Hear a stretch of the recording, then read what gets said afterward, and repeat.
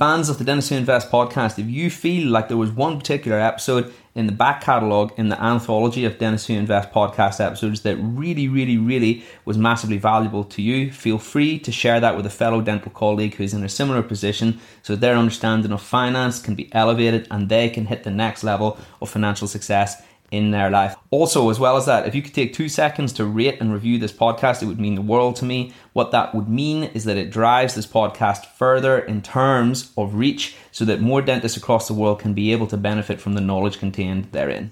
Welcome to the Dentists Who Invest podcast. What is up, everybody? Welcome to this live and in the flesh podcast. Well, for the moment it's alive, but it will be a podcast eventually. I've just let the cat out of the bag a little bit on that one with my good friend Andrew Acton, and we are here to talk about all things practice ownership in 2022, which is building on the back of our podcast, which we released way back when, Andrew. I don't know if you recall, that was episode number 5. How crazy was that? Do you remember? That would have been what? April, May 2020, something like that? I think it was... Oh, no, because Dentists Who Invest came into existence in September. So September 2020. So it would have been the end of 2020 then. I tell you what, these last 2 years, just play with your mind in terms of trying to get time frames sorted, don't they? Yeah, I know. Well, none of this existed. Dentists Who Invest didn't exist 18 months ago, and that is the sobering. That is the really weird, crazy thing to think about, because it just feels like it's been a part of my life for so long. But maybe it's because I'm immersed in it every day.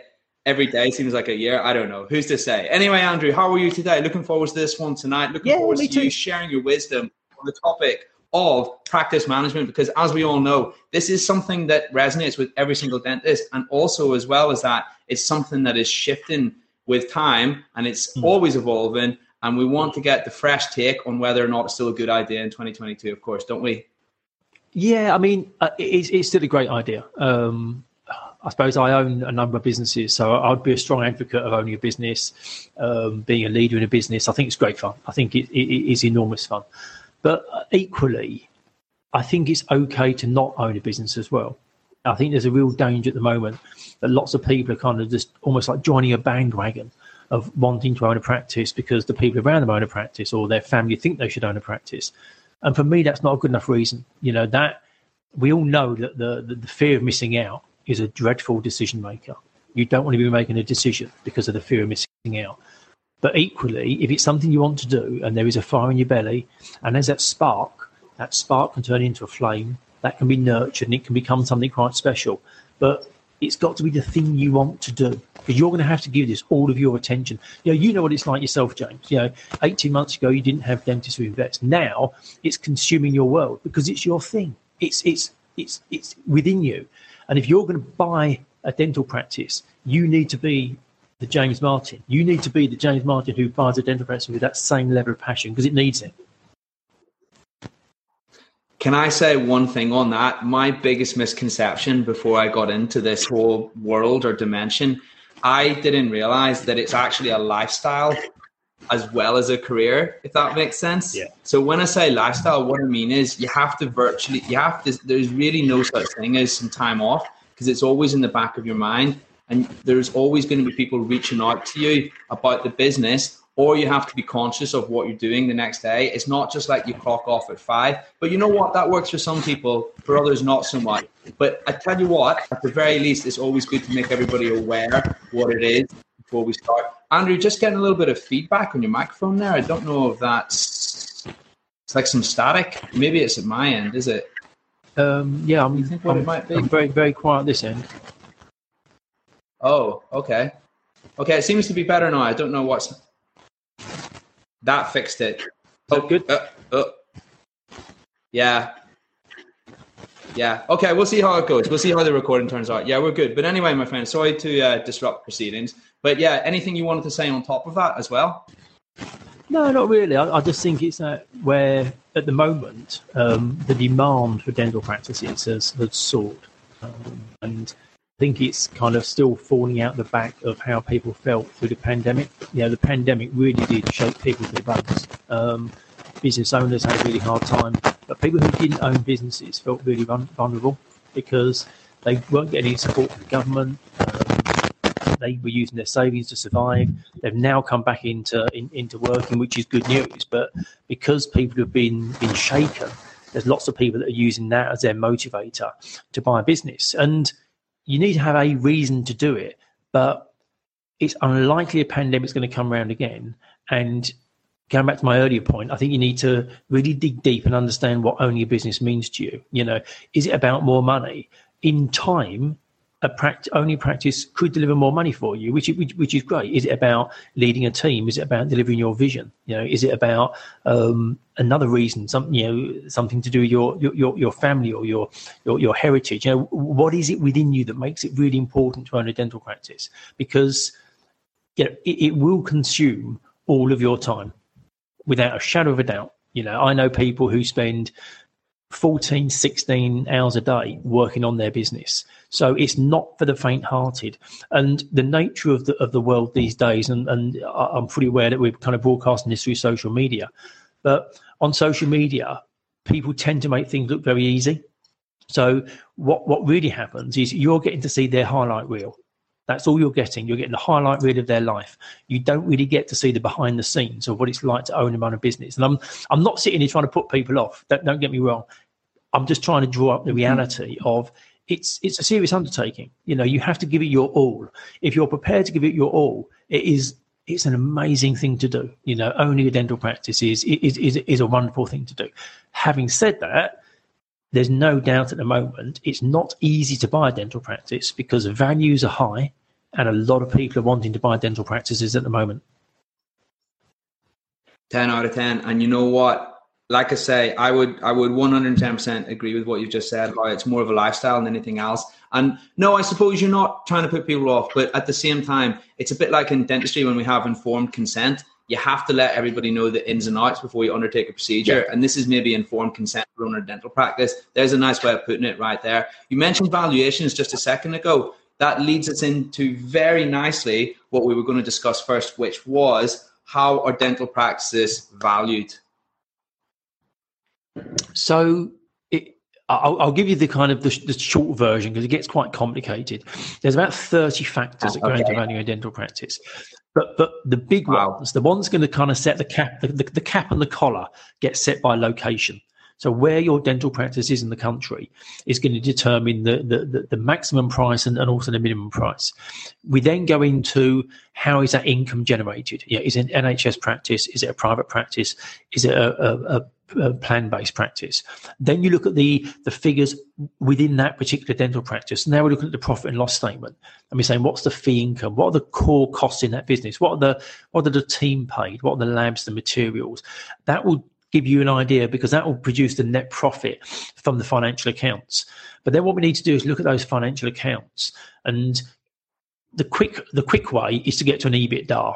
So an EBITDA number is the net profit from the financial accounts, and then you add back to that. So the net profit is the earnings, and then the B is before, and then you add back to the earnings, the net profit, interest, tax, depreciation, and amortization. And depreciation is the allowable deduction for equipment, fixtures, and fittings, and amortization is the same thing for goodwill. And what that is intended to do is to get it to a baseline profitability or EBITDA figure, so that you've got consistency across the board. And that does work. In dentistry, it doesn't work perfectly because lots of dental practices are run as borderline lifestyle businesses. So what I mean by that is the owner may run their their motor through their business. They may go on courses which takes them to Dubai and New York and South Africa, and that would be an allowable business cost. So you can see there's costs in the business that aren't directly related to the efficient running of a dental practice, and they need to be factored back in. And that's where you get to a reconstituted net profit. Once you put all that into the melting pot, you then look at the comparables of other practices that have achieved a sale in the similar area and of a similar profile, and then you apply your value based on that. And goodwill values get represented typically as a multiple of the adjusted profit or a multiple of EBITDA. The only slight further complication to this is because people quite often say, well, what's my multiple? What multiple am I going to get? And there's two different styles of owning and running a dental practice.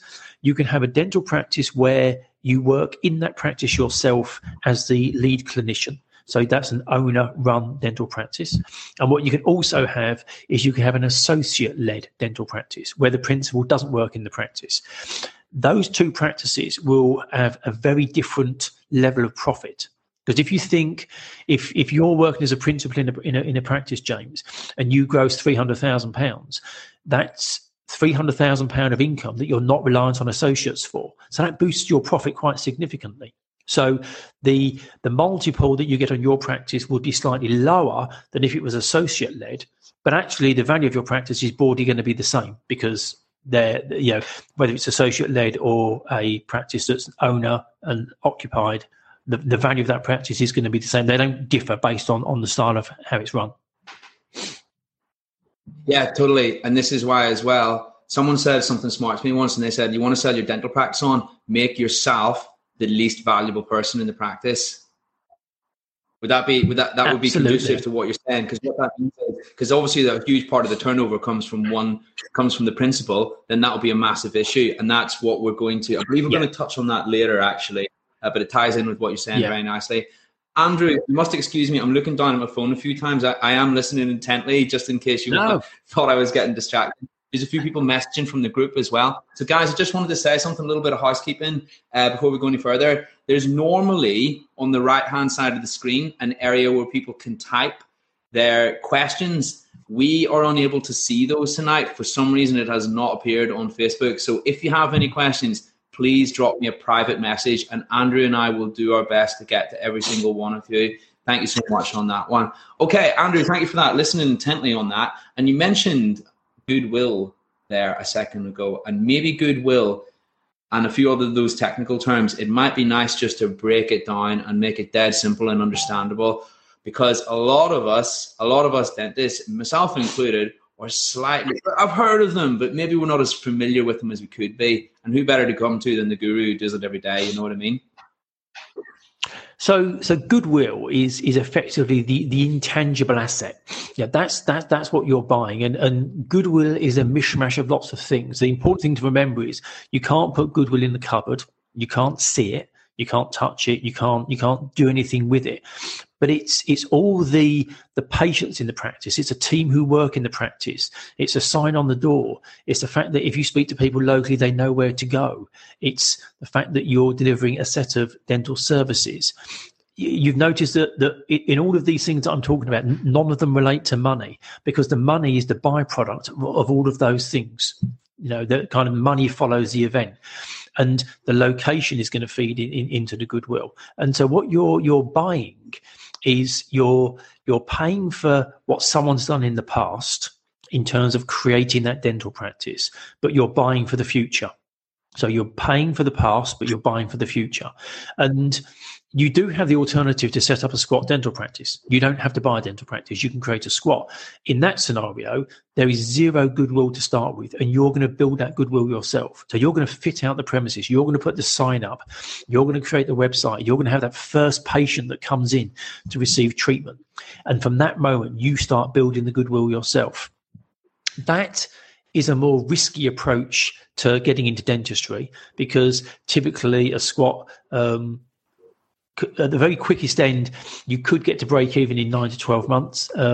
Typically, people are looking at sort of 18 to 24 months to get it really working. Whereas if you buy an established dental practice where you pay for the goodwill, all things being equal, you'll take it over and it will continue to do what it's done before, so long as you treat it in a similar way. And then the hope is you then grow it on from there.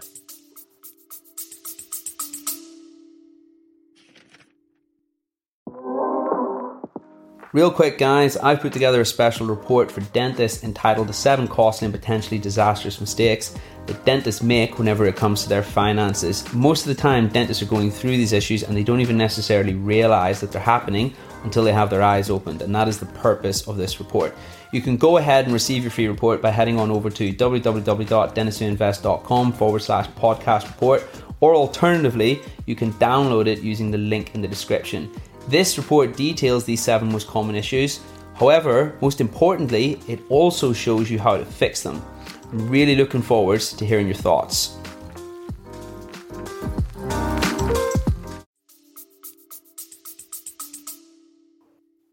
Interesting. I'd be very curious to know roughly how that's calculated. Is it something to do with the Google reviews? Is there a survey? Interesting one. Hard to quantify. They get fed, they get fed into it. Absolutely. I mean, for me, something that doesn't get talked about an awful lot, but I think is important, is the consistency of the team. I think where you've got a consistent team, there's very often a direct correlation between a team that's been in situ for 5-6 years or more and improving financial performance. Where you see practices that have a high churn of people, that tends not to be good news. But the Google reviews will feed into it. A good website will feed into it. If you've got a good Facebook advertising campaign, it feeds into it. But remember that all these things feed into the goodwill. They're not valuable in their own right. So occasionally we get people come to us and say, well, I want to sell my dental practice, but I'm going to keep the website. And I say, look, you can't really keep the website because the website is part of the marketing mix. That's part of what's making this practice successful. They say, but it's a really good web address. It's a really good URL. I want to keep it. I might do other things with it. But that's what someone's going to be buying. They're buying it lock, stock and barrel. And if you take one element out of that, that kind of destabilizes everything, because it's almost like a universe. It's an environment in its own right. And the reason it's been successful is because of all of those elements coming together. You take an element out, you don't know what impact that's going to have on the business. I hear you. Okay, cool. Fair enough. And you mentioned EBITDA, and this is you went into detail. You explained what the acronym meant. But this is something I always see chucked around, and I can't be the only one who is uncertain beyond the actual acronym itself as to its actual what it means. Maybe you could talk a little bit more about EBITDA and some of the things we have to consider on that one. Yeah, let me slow that one down. So when you own a business, you're at the end of the financial year, and you're going to have a financial year end, your accountant is going to produce a set of accounts for you. At the top end, it has income. And then quite depressingly, every number thereafter is a cost. So you have a big long line of costs, and then you have a net profit. The net profit, if your accountant is doing their job well, should be reduced to the lowest acceptable level, because that's what you're going to pay tax on. And there's a big difference between tax avoidance and tax evasion. Tax evasion is illegal. Tax avoidance is perfectly fine. And there are things that you can do to reduce your tax. So, for example, if you had a limited company, a number of dental practices operate in that style now, and you had cash and profit within your business, what you could do is you could make a company pension contribution on your behalf, a perfectly allowable thing to do. That would reduce your profitability, thereby reducing your tax, and that is a fine thing to do. However, somebody else may choose not to do that. So dealing with EBITDA to start with, what an EBITDA calculation does is it tries to neutralize financial accounts by taking out certain elements. And I think it's important to remember that the EBITDA calculation doesn't perfectly work for dentistry. It's really designed for larger corporate entities as a way of measuring like for like. So you've got your net profit, you add back to it interest. So this is any interest that will be incurred for any bank loans or finance agreements in the business. They would get added back to it. There will be tax added back. But then again, remember, depending on the trading environment, lots of dental practices now operate still as sole traders and partners. Therefore, there's no tax within the sole trader partnership accounts. It would be personal tax payable. So that wouldn't feature, but it would in limited companies. You then have depreciation, which is the allowable deduction for equipment, and then amortization, again, the allowable deduction for goodwill. So when you take those back, that's where you get your EBITDA number.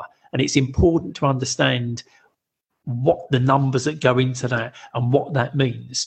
However, as I was saying before, an EBITDA calculation in dentistry doesn't actually go far enough. You need to also then look at a reconstituted net profit as well. Got you. And what would an example of a high EBITDA be? Because I've seen people say like 9, 10, 12, stuff like that. Or is that a hard question to answer? Have I given you a real curveball there when I ask that, or is that fine? No, not at all. I think your 9-10 probably is the multiple. That's probably the sale multiple, the goodwill multiple, as opposed to the EBITDA. So what you've got is on the financial accounts, you'd have net profit, and on a general dental practice, the net profit would typically come in at somewhere between about 22 and 25% on the financial accounts, something in that order, and then an EBITDA would then probably increase that to somewhere between 27, 28, 30%. But then importantly, the next stage on from there is the reconstituted net profit. And that's the one that probably gets it to something like 35, 38%. The exceptions to the rule are practices that do specialist work. So specialist work tends to be more profitable than general dentistry. So for example, if it was primarily orthodontics, very often the profitability of those can be in the 40s, sometimes even riding into the 50% of turnover. They're phenomenally profitable. Wow. Okay. I've heard of net profit, but not reconstituted net profit. How does that change things? So the reconstituted net profit, so if we think about that set of financial accounts again, that net profit at the bottom, we've done the EBITDA, so we've added out the interest, tax, depreciation, amortization. And then the reconstituted net profit is taking out those elements that are personal to the person who runs the business. So motor, if you run motor vehicles, that would come through. If there's traveling costs, if there's an exceptional amount of repairs and renewals, that would get added back. But a really important one to factor and think about as well is I make an assumption when running a dental practice that the principal, the person who owns that dental practice, is going to deliver in the region of about £300,000 worth of dentistry themselves. So when I do a reconstituted net profit, I want to reflect that in my calculation. So that might mean I either add or take away associate fees, depending. So, for example, if it's a practice where the principal doesn't work in the practice at all, it's completely reliant on associates. But if I now turn up and I deliver £300,000 of that dentistry myself, I'm not going to be as reliant on associates. So I can reduce the associate fees to reflect that.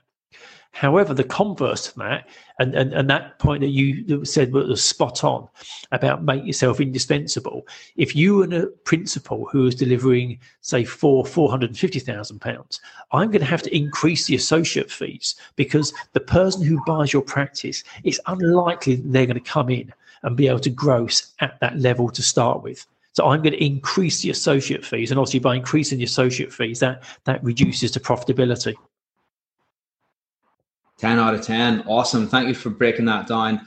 And we've got some technical questions here, which I think are good to cover. And then we've got some more philosophical, maybe like the fluffy side of just exploring the emotional aspect of buying a practice. So let's do one more technical and then let's go philosophical, shall we? Because we want everybody to see that side of the game.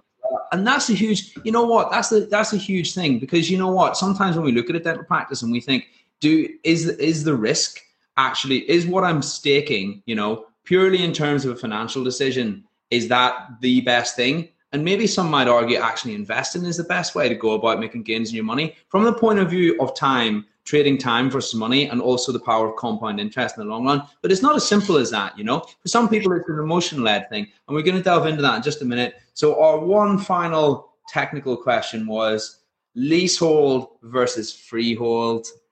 Which is better?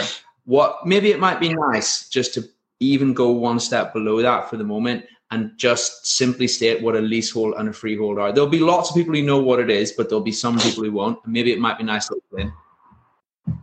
Yeah, sure. So a dental practice obviously needs premises to operate from. And a freehold would mean that you own the dental practice premises. So you would own the building and then you would own the business that operates within that building. If you had a leasehold, you wouldn't own the building. You'd have a lease in place, which gives you the right to be there for a determined period of time, and you pay rent to the person who owns the property. There is no right or wrong here. You can own a practice on a leasehold basis or on a freehold basis.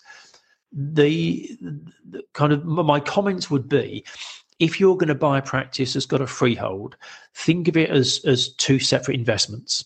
So you have a dental practice as an investment, and you're buying a property, and that's another investment. Your business happens to operate from the property that you own. But I think it's a good idea to think of them as two distinct investments. The property over time typically would increase in value. So you've got an appreciating asset typically, which is good news. And then the dental practice should produce a yearly profit for you, which is nice. And albeit all things being well, that could well increase in value as well. But I would think of them as two separate things. You can own the freehold in your own personal name. You can own it in a company with a dental practice, which accountants don't necessarily always advise. But what you could also do is you could own that freehold property in your pension, which would then enable you either a SIP or a SAS, and that would then enable you to then pay rent effectively from yourself out of your business, a very tax deductible way of incurring a cost, and you then pay that rent into your pension fund. So you're growing yourself a private pension pot by having the property rent paid not into yourself, what you're going to get paid income tax on, you're going to pay income tax on. You can make it as a direct pension contribution. So property can be a good thing. However, what it does mean is if you're buying a dental practice, the average practice in the country is about £800,000 and the average freehold is about £300,000. So it's quite an increase on what you're going to be spending if you include the freehold as well, which is why some people opt for a leasehold, or some people may not get the option to buy the freehold, and so they'd opt on a leasehold basis. If you're looking to buy a dental practice that operates on a lease, there's a few things to look out for. Look for the remaining term of the lease. So if it's, say, a 15-year lease and there's 13 years remaining, a bank who's going to lend you money will lend you money over 13 years because you've got 13 more years for the right to be there.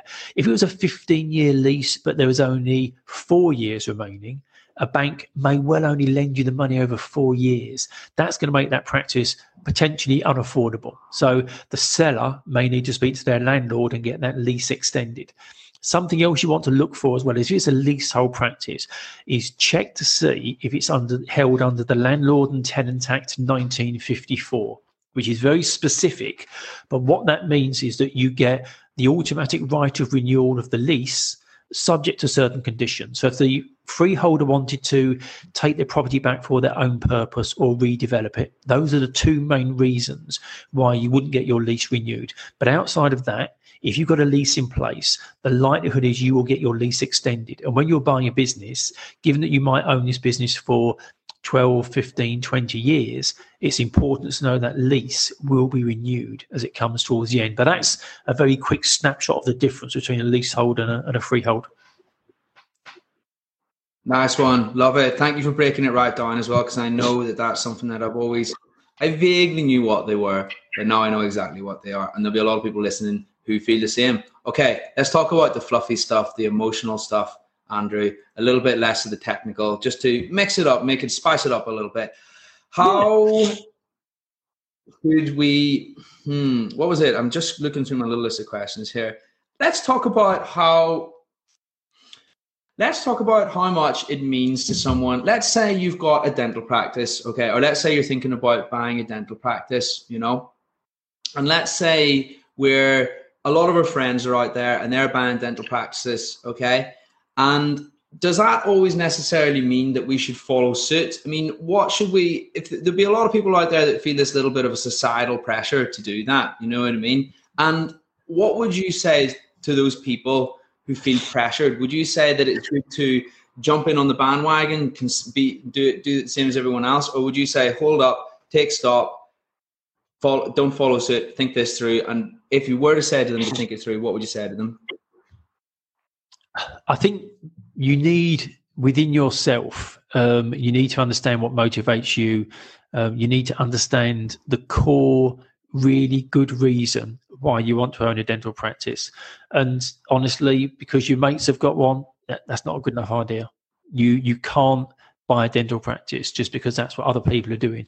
The other people may well have their own reasons for doing it, and you need to find yours. And if you can't find it, then you really need to keep searching before you embark on owning a dental practice. It's a big commitment. This will be your focus. This will be the thing that will keep you awake at night. It will take you away from your family. You're going to make sacrifices when you own and run a dental practice. So you need a good reason to know why you're doing that. So when you're there late at night and you're questioning whether it's the right decision, you've got a really good reason that you can go back to and go, but the reason I'm doing this is because, I'm passionate about delivering a vision of patient care that I didn't see somewhere else. I'm passionate about building a team of people who deliver the vision that I've created and creating a culture that I've not seen anywhere before. There needs to be a real thing that you can lean back on, because don't get me wrong, owning and running a business is so much fun, but it's not easy. And there are days when you scratch your head and it's like, this is really hard work. And when those days come, you need to have that kind of core strength to understand why. And for me, as a reaction to the pandemic, because your friends have got a dental practice, and the other one as well is to earn more money. I mean, sure, over time, owning a dental. Sorry, James. Yeah. I was going to say that as well. Yeah, sorry, I was going to say that as well. Like I think that there's this, where a lot of that comes from is there's an illusion. Maybe you'll correct me whether I'm right or wrong on this, but from what I know and from what I've heard, it isn't always the case. But there's an illusion. Here's your associate pay. You own a practice and this becomes your pay. Yeah. But that would be the received wisdom. But just like lots of received wisdom, it's not always necessarily correct. And you were just about to, sorry, just before I jumped in there, you were just about to jump in and say why this is the case or what your thoughts are on this. And I'm listening with all ears, because this for me is going to be shattering the most common misconception. James, this is your show. You jump in as much as you want, honestly. No, look, I'm going to do this. I'm zipping my lips for everybody on the podcast. I didn't mean to. I don't want to be rude. So as a general rule of thumb, if you own a dental practice, you will earn more than working as an associate. And we'll come on to the other things it brings to you as well in a minute. But as a general rule of thumb, you will. It still means that you're going to be delivering a significant amount of clinical dentistry yourself. And typically principals work something like 3 to 3.5 days a week clinically, and then they spend the rest of the time working on their business. As an associate, if you're working clinically for 4.5 days a week, 5 days a week, in the short term, you're probably going to earn more money because you're literally just doing more clinical dentistry. So you're actually working more clinically. But by owning a business, what it gives you the ability to do is build a team around you. It gets you in a position where you earn the net amount received from associates and therapists and hygienists, and it gives you the ability to wind back on some of your clinical work. But that doesn't happen overnight. To start with, you may end up having to spend more time on your business, which means less time clinically, and as a result of doing that, your own earnings may drop slightly. But this is part of a bigger plan. This is something that you're perhaps working to over a period of time. And this is important, that when you're thinking about buying a dental practice, is also doing a personal budget, because the amount you earn might not be the amount you need. So you need to understand, if you do your own personal income and expenditure statement, how much do you need against how much do you currently earn? Because if those are two different numbers, that will give you a much better idea that when you go into ownership, if for a period of time you're having to invest quite heavily in the business, working with the team, understanding what motivates them. You might have to do some training. There might be some work in terms of putting in place some infrastructure that wasn't there before. You've got that capacity and that redundancy in what you were earning to be able to spend that time doing that. So I still see some associates who gross at a phenomenal level and do incredibly well. I also see principals who do the same. I also see associates that don't gross at particularly high levels, and I also see practice owners that aren't necessarily getting the financial rewards they were hoping for. But as a rule of thumb, I would say that if you own a dental practice and you work in that dental practice, you're over time going to earn more from dentistry than working as an associate. What you also have is you have an asset as well, which all being well, at some point you're going to be able to sell that asset on, and that's where you're going to get a capital lump sum as well. You know what? Thanks for clearing that up, because, maybe what I've just said is reflective of my little bubble, whereas you meet hundreds of these people. So you're going to be so much more informed on that than anybody else.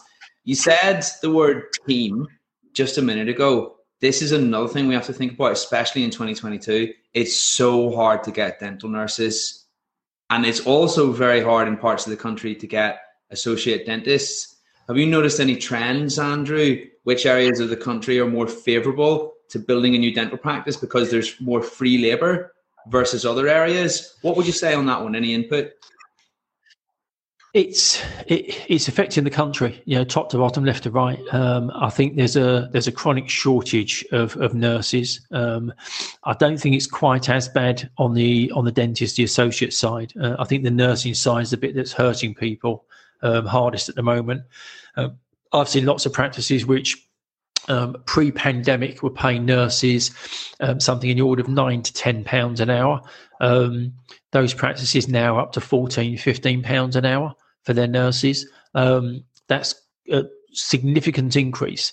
The brutal reality is you need nurses, you need good quality nurses, you need reliable, consistent nurses to deliver really good patient care. And it's just one of those things that things tend to go in kind of, cycles, like sort of financial cycles. And at the moment, the demand for dental nurses is incredibly high, which means the cost for dental nurses has increased. That, in the short term, does immediately impact the profitability of a dental practice, because I would typically expect the cost of a team in a dental practice to be about 20% of turnover, something in that order. That's what I'd broadly expect it to be. If the nurses have gone from £10 an hour to £15 an hour, that's going to push that percentage up. But for me, that's a percentage of turnover. So we also need to remember what's happening in the practice at the other end of the profit and loss statement, which is the income. What's happened to the income in that practice? And whilst it's very sensitive at the moment, because some practices are struggling to get patients to visit the practice to hit their UDA quota. Private dentistry is in really good shape, but you can address the increased costs of your team by paying them more money by adjusting your prices. And so if you put your price up by 1.5%, 2%, that would probably cover out the increased cost of your team. And the smart thing to do is to look to put up prices that aren't so sensitive. So your patients may well know what they pay for their hygiene visit last time they came, but they probably wouldn't necessarily know the cost for composite bonding or some of the more unusual treatments. And so you may be able to put the price up of some treatments which patients don't have that regularly by an amount that would more than cover the cost of those team members. And it's trying to balance that income and the costs to maintain your profitability. But going back to your point about recruitment, I don't think there's any part of the country that's really been unaffected. There is an interesting point that's also coming down the line as well that relates to the pandemic, which is when the pandemic hit, everybody left the big cities and the towns and they kind of went back home. And there was a lot more activity in more rural locations. But since the end of the work from home mandate from the government just last week, we are seeing already a return to numbers of people to the larger cities. And whether that's going to change how people feel about whether they want to work locally or whether they do want to get back into the towns and cities, it's a bit early to tell. But I think that kind of migration out of the cities over the next 3 or 4 months could change as people start heading back into the big towns. You know what you said just then about putting prices up of the slightly more unusual treatments? That is a gem right there for principals, but also for associates who want to gross more too. You see your patients every week. You see lots of patients that know what a fill-in is, that know how many fill-ins you've done from them over the years, but then all of a sudden they want something slightly more elaborate. That's where, if you want to increase your turnover, those treatments, it's certainly a lot more favorable to increase those. Just like you said, not just for principals, but I would also make the point that that's for associates as well, which is slightly moving away from practice ownership, but still a gem. And that really stuck with me. So thanks for that, Andre. I was also going to say as well, one thing we should talk about, and it is important to talk about, banks, loans, interest rates. What sort of deposit we put on our houses, we put down a deposit. What sort of deposit should we be looking at for a dental practice? What's the favorable one in terms of interest rates? Quite a lot to unpack there. What would you say on that topic? So the typical deposit to buy a dental practice is quite broad. It's somewhere between 10 and 20% of the purchase price. And a lot of that comes down to the quality of the practice you're buying, but also what your own personal profile looks like. So I always say to people, you will probably get away with a 10% deposit, but plan for a 20% deposit. And then if you don't need the extra, then happy days, go on a cruise, go and buy yourself a nice watch, whatever you want to do with it. But if you do need it, at least you've got it there. At the moment, the banks are still incredibly generous to dentists, and the interest rates have gone up a bit. The average rate at the moment for an acquisition loan is about 3.25% above base rate, base being at 0.25. So 3.25 is slightly higher than it would have been pre-COVID. However, I'm not a dentist. So any venture that I go to my bank for to help me, the maximum they'll lend me is 50% on any new venture as an absolute maximum. And my interest rate is going to be somewhere between 6 and 7%. So as a contrast, as a dentist, you're going to get probably 85, 90% funded and 3.25%. As a non-dentist, I'm going to get 50% at best, and I'm going to pay 6 to 7% interest rate. So the worlds are very different. The banks still love dentists. They absolutely adore lending money to dentists because they've got a mandate from the government to keep lending, because that's going to help us get out of the situation we're in and get some money in the coffers so that the government can be repaid. But also, where you need to keep lending money, you just look for markets that are safe. Healthcare has always been safe. When you then look into healthcare, there's certain elements of healthcare that are slightly more risky than others. So, for example, care homes. Care homes is a more risky element of healthcare than dentistry. So once you put a tick in the box and say, well, let's lend to healthcare, when you then get into healthcare, dentistry, the bad debt rate in dentistry is so phenomenally low, because the core fundamentals of a dental practice work. Where a dental practice doesn't work and a bank has the risk of losing money is where the principal, the person who owns the business, takes too much money out of the business for their own personal reasons. So they might have invested in a business outside of dentistry, or they might have a penchant for cars or wine or whatever it might be, and the money gets spent outside of the dental practice, and that's where the dental practice comes under pressure. But the fundamental financial mechanics of a dental practice, it works really well, and that's why the banks like it. That's awesome. Cool. Thank you so much for that. And then what we are going to do very shortly, guys, so I'm just looking over here, we've got one more thing to get through, then we're going to throw the mic out to the floor. And I've had a few questions creeping in over Messenger, just as we've been conversing, Andrew. So we will answer those first, those ones that came to us. And we'll go from there. So we've got one final question before we throw the mic out to the floor. Feel free to send me some more questions over Messenger. Everybody who's listening, feel free to ask Andrew anything you'd like about owning a dental practice, or even selling one, because that's also Andrew's forte as well, of course. So final question on the agenda tonight. Final thing we wanted to talk about. Should I buy a dental practice with my friend, my closest friend? We go way back when. I trust him with my life, all of those things. Is that a good idea? Is that a bad idea? Things that I should consider before I do that, because we don't want to see any friendships ruined, of course, do we, Andrew? No, absolutely not. Absolutely not. And buying with a friend can help, because, like I say, the average practice the average value of a dental practice at the moment is about £800,000. So if we assume it's prudent to have a 20% deposit, even though you might only need 10%, 20% of 800,000 is still £160,000. That's a large sum of money for a relatively young person to have access to. Typically, people who buy practices around the 27, 28, 29 years old. So that's not long out of dental school. So that's a large amount of money. If there's family money to support them, it's doable. But if there isn't, sometimes clubbing together with a friend means you don't need to find 160. You might only need to find 80. So that makes it a much better situation.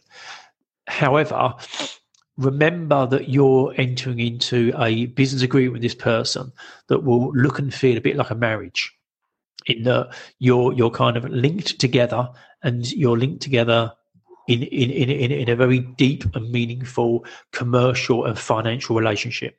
And that needs to be fully understood before you start on that. And the reason that I labour the point is that that relationship is going to finish at some point somehow. So at some point, that partnership is no longer going to continue, which is why it's absolutely vital at the front end. Two things happen. One, you establish who's going to do what in the business. So ideally, what you want is you want the perfect Venn diagram. You want the bit where I do this, you do that, James, but we have a bit in the middle where we cross over so that nothing gets missed. That's the perfect way to work. But you need to understand who's going to do what at the beginning, so you're covering all the bases. The second thing you need to do is you absolutely must get a solicitor, and ideally a dental specialist solicitor, to produce a partnership agreement or a shareholder agreement if you're going to be buying a limited company. Because why things are on good terms, happy days, no concern, no problems at all.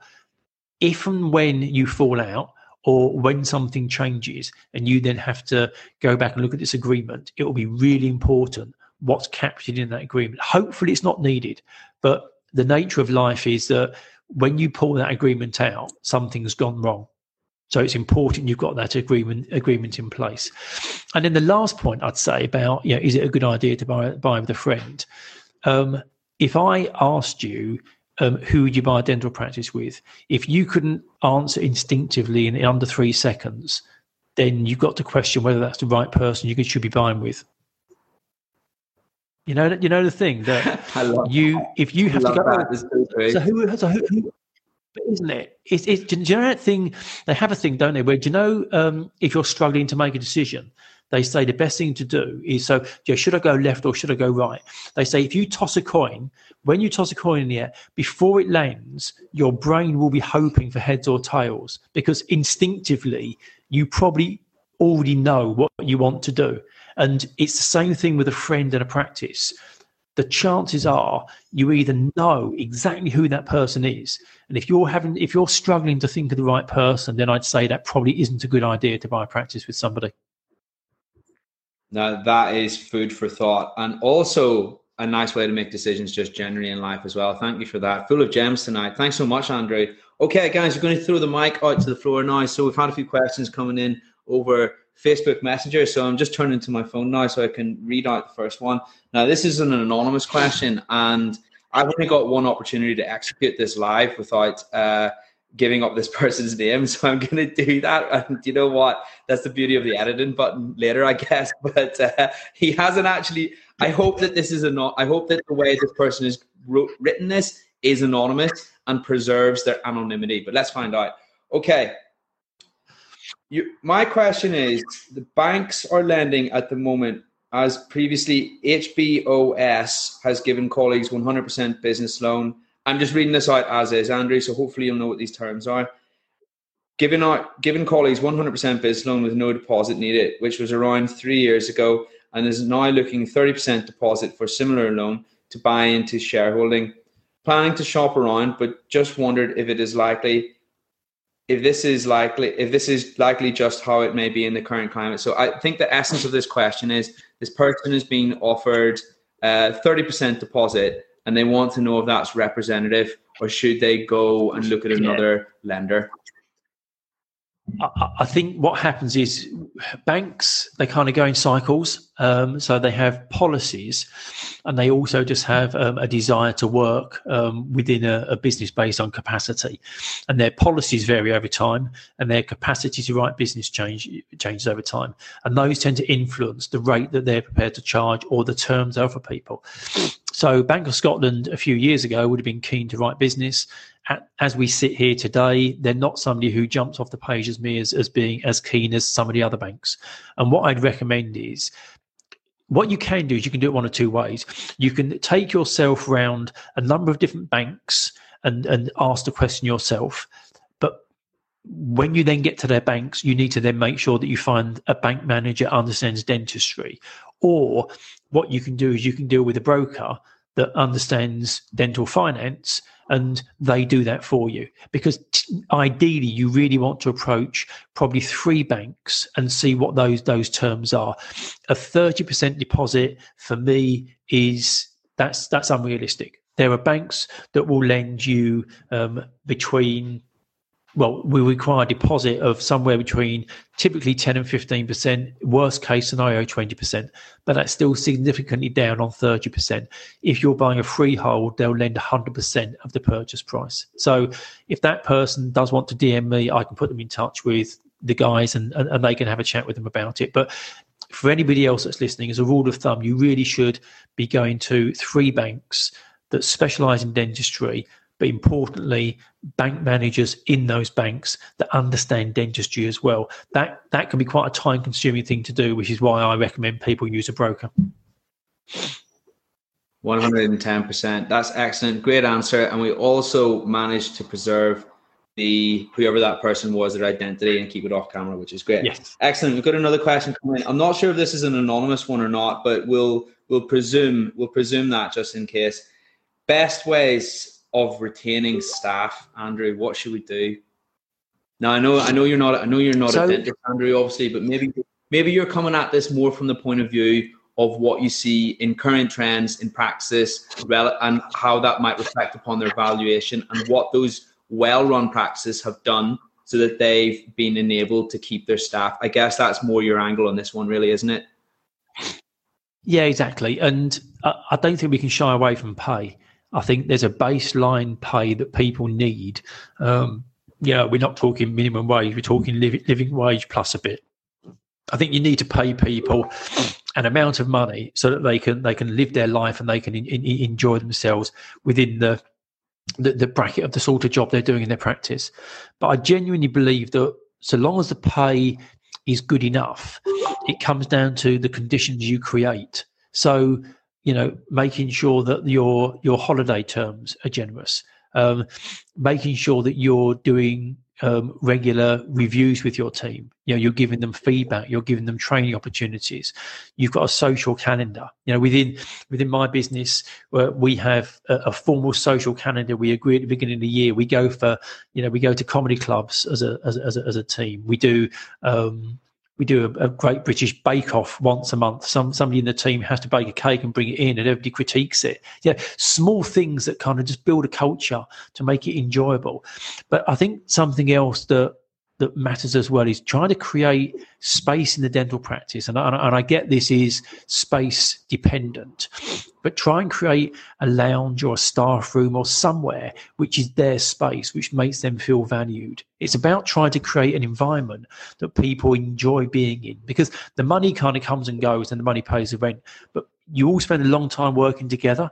Something else that we did, and I got it from somebody that had done it before, but it goes down incredibly well when you're looking for new team members, is everybody in my business, they get their birthday off. It's written into their contract that they get their birthday off in addition to their annual leave entitlement. And for me, I think it's a really cool thing to not work your birthday anyway, but also I would hope it says something about the sort of organisation that we are, in that there is that value. We value you. We want you to enjoy that special day every single year. And if you can start to get those things into your culture, what will happen is dental teams and teams generally operate like tribes.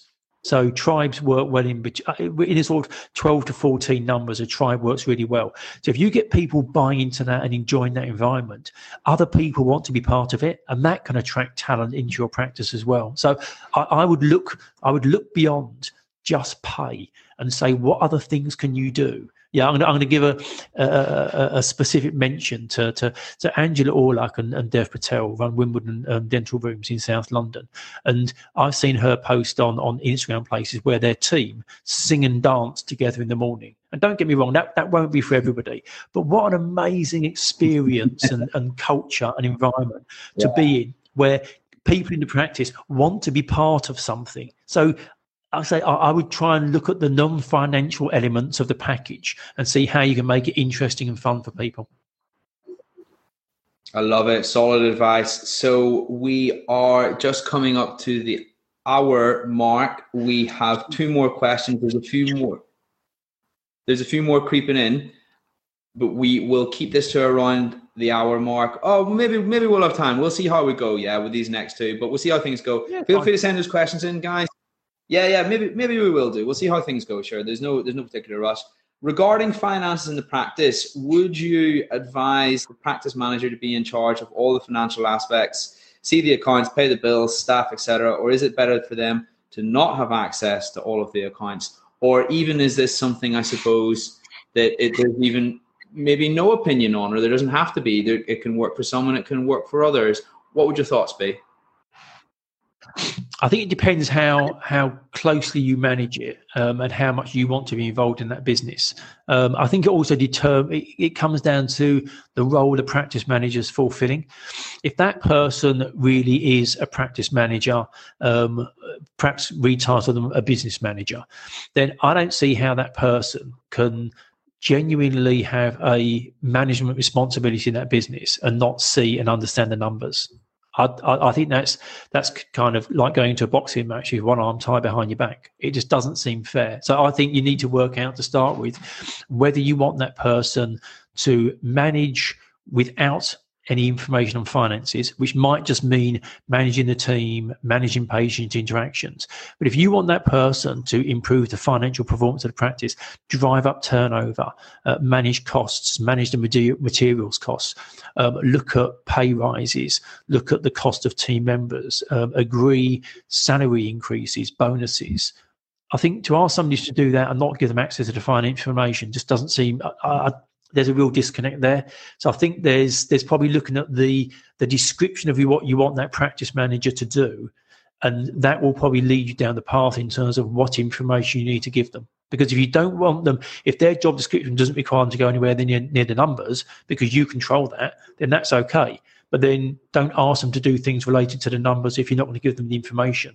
But if you trust that person and they're part of your management team, I wouldn't see any problem with exposing them to the financial information, because what that will do as a business owner, that now frees me up to go and do other things, because I don't need to on a day-to-day basis be worried about the numbers because I've got somebody else doing that.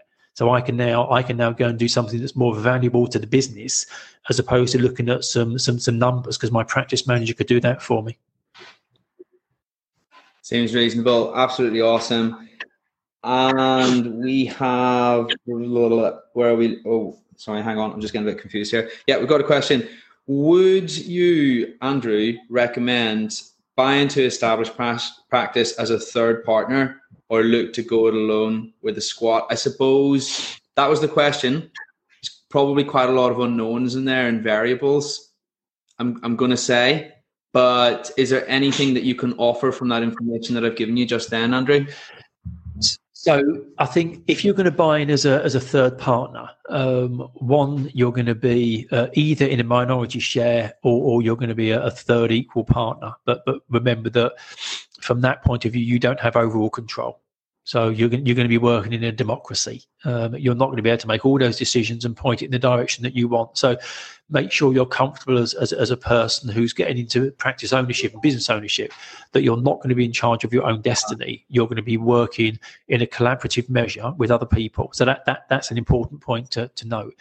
Something else that's important as well is that if you're ever looking to buy into an established partnership, there's two considerations here. There's do I like the business? Do those numbers look good? Do I think I can make that business perform? And then the second one is, are these the sort of people that I like, can work with, trust, and can see me developing a business relationship with? Because unless you get a firm yes to both of those, then it's probably not a good idea. Because again, a bit like when we were talking about going to partnership with a friend, you don't want to be in a position where it unravels and it falls apart, and then you're in a contentious situation. The second point to that was, or should I set up a squat? There's probably a point in the middle, which is buy into a partnership, buy a practice on your own, an established dental practice on your own where you have autonomy and control yourself, or set up a squat. Setting up a squat requires you to be more than a dentist. And remember that dentists are incredible. You know, it's 5 years at dental school, come out as a trained technician, clinician, you're outstanding. However, dental school doesn't spend much time talking about business. So if you're going to set up a squat, you need to be quite confident in your abilities and have some understanding as to what the core principles of business are, because you're going to have to start a business from nowhere. If you buy an established practice, somebody's already done that for you. You can step into their shoes and continue to run that business. 10 out of 10. Awesome. Do you know what? We were going to wrap up after those two, but let's have a few bonus ones, Andrew. But thank you for all this value that you're giving tonight. I'm sure there's lots of people out there that are getting so much for this. I certainly am learning loads as well. Let's go on to, here's one I liked actually that I spotted. Okay. And it kind of leans back to the more ethereal, sort of fluffy, emotional side of buying a dental practice rather than the technicals.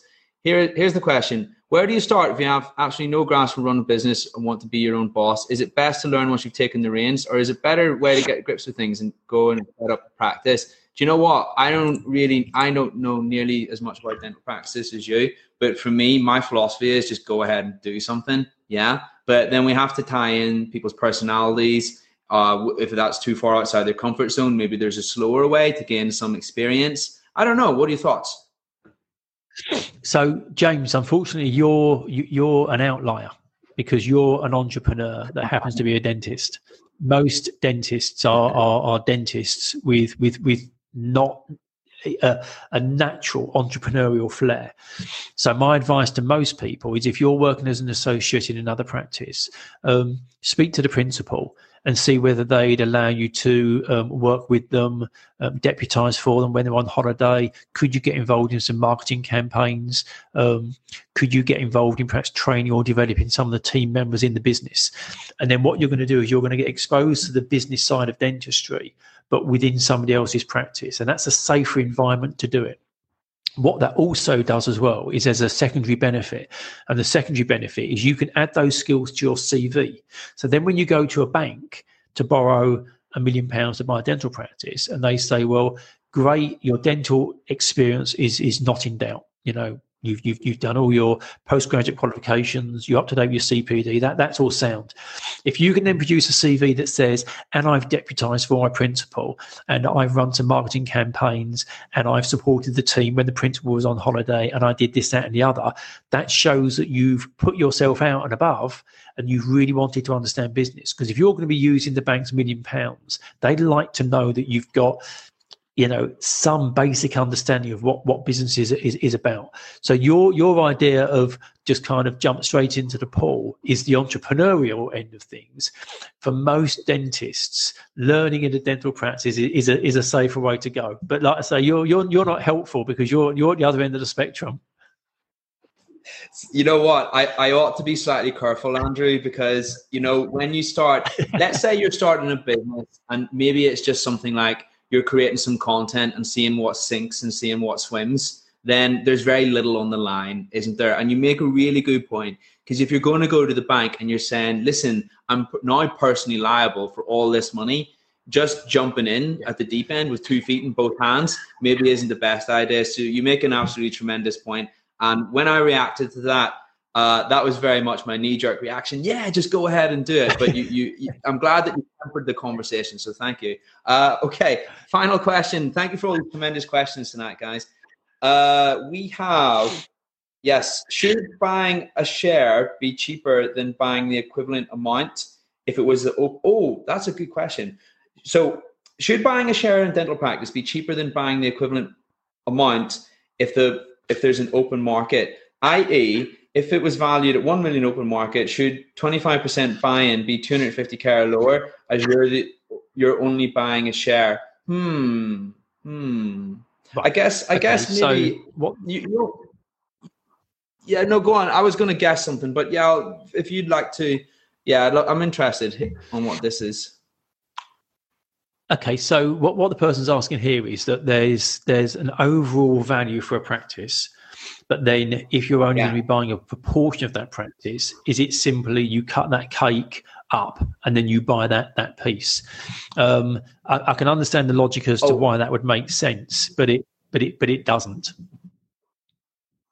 Right. I think maybe the question is slightly more along the lines of, if they were to put the practice up for sale on the market and it was to be worth 1 million, right?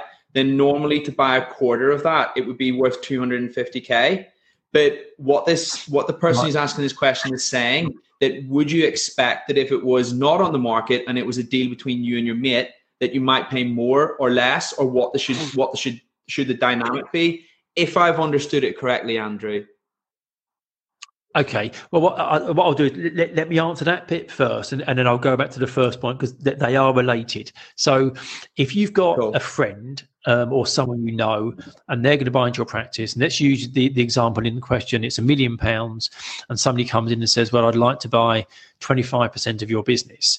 It's £1 million, so surely 25% is worth 250,000. It's not, because when you end up with more than one person owning a business, the way that you're going to get out is you are more than likely going to sell your share, or you're going to sell the whole business together. But if you sell a share, going back to my point before about you have to assess the business and the other partner or partners in that business, because of the increased assessment, and there aren't as many people who want to buy into a partnership as there are buying a complete practice, the value of that share is reduced. So in the example where it's £1 million, the share, the 25% share, wouldn't be 250,000. It might be £180,000 or £200,000. There will be a discount, because what you've now ended up creating is a partnership, and partnerships are not as desirable as a whole practice. But going back to that thing about if it was off market and if it was your friend, what you want to agree with your friend is entirely up to you. What I would say is important is the start point should always be to get a valuation, so you know what it's worth. If you then choose, because they're your mate, to give them a discount on it, that's your choice. But you should always know what the true market value of it is. Because if you don't know that, one, you don't really know if you're discounting it or not. And two, I always think it's nice, if you are giving a discount of some sort with anything, that the person who's receiving the discount knows they're receiving a discount.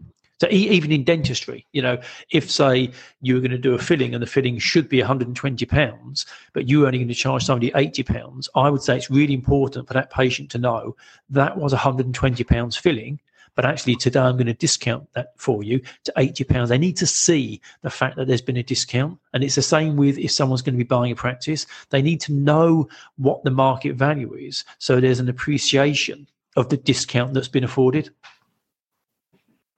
You know what? Thank you for that. There was maybe two interpretations there. I'm actually reading it again. I think it might have been more leaning towards what you were saying, but regardless, we've covered both eventualities anyway. Andrew, we're coming up to just over the hour mark.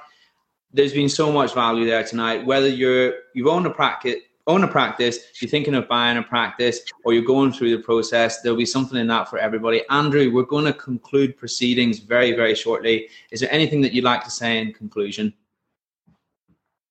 No, I think I'd say just take time. If you're thinking about buying a practice, speak to your friends and family. They'll know you well. If you ask them whether you think you're cut out for owning and running a business, hopefully you get some really honest, good feedback from people.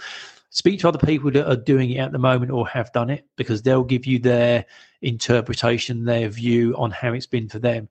But remember that you also need to know what you want as well, because there's a real danger in getting advice from everybody, putting that advice together and not coming up with a conclusion as to what you do, because you just end up with this amalgamation of everybody's point of view. So going back to the very beginning, understand as a core, why do you want to own and run a dental practice? If you can answer that question and it resonates with you and it really does go through to your core, then I think you start on that path and just start looking at practices. Don't put yourself under pressure. Register with some agents, get some details and ask questions, get educated. Just keep asking questions, understand what EBITDA is, reconstituted net profit, really get into the bones of it. Because then when you find a practice that really works for you, you've been through this process a number of times before and you know how to assess it and you know how to take action. But like I say, it's not for everybody, but if it is for you, it's an outstanding thing to do. It really is a wild ride. What a nice way to wrap things up. Andrew, thank you so much for your time tonight. There's a few more questions that have flooded in. Sorry we couldn't get to those guys who asked those questions. Anybody whose question we didn't get around to tonight, feel free to reach out to Andrew on the group, Andy Acton. You'll be able to find him in the member section, and he will be able to help you with anything and everything. Practice valuation, selling practice, everything in that realm. That's what Andrew's forte is. Andrew, thank you once again for coming along tonight. It's been a sincere pleasure. For anybody who wants to view this again, it will be viewable live on the group. I'm going to pin it to the top so everybody can see the video. As well as that, I will be releasing it as the podcast, so you'll be able to enjoy it in both those formats. Thank you so much for coming along tonight, Andrew. It's been an absolute pleasure, my friend. We'll catch up super soon. See you later. Yeah, you're welcome. Cheers, James. Good night, everybody. Cheers. Bye-bye. If you enjoyed this podcast, please hit follow or subscribe so you can stay up to date with information on new podcasts which are released weekly. Please also feel free to leave a positive review so others can learn about this podcast and benefit from it. I would also encourage any fans of the podcast to sign up to the free Facebook community from which the podcast originated. Please search Dentists Who Invest on Facebook and hit join to become part of a community of thousands of other dentists interested in improving their finances, well-being and investing knowledge. Looking forward to seeing you on there.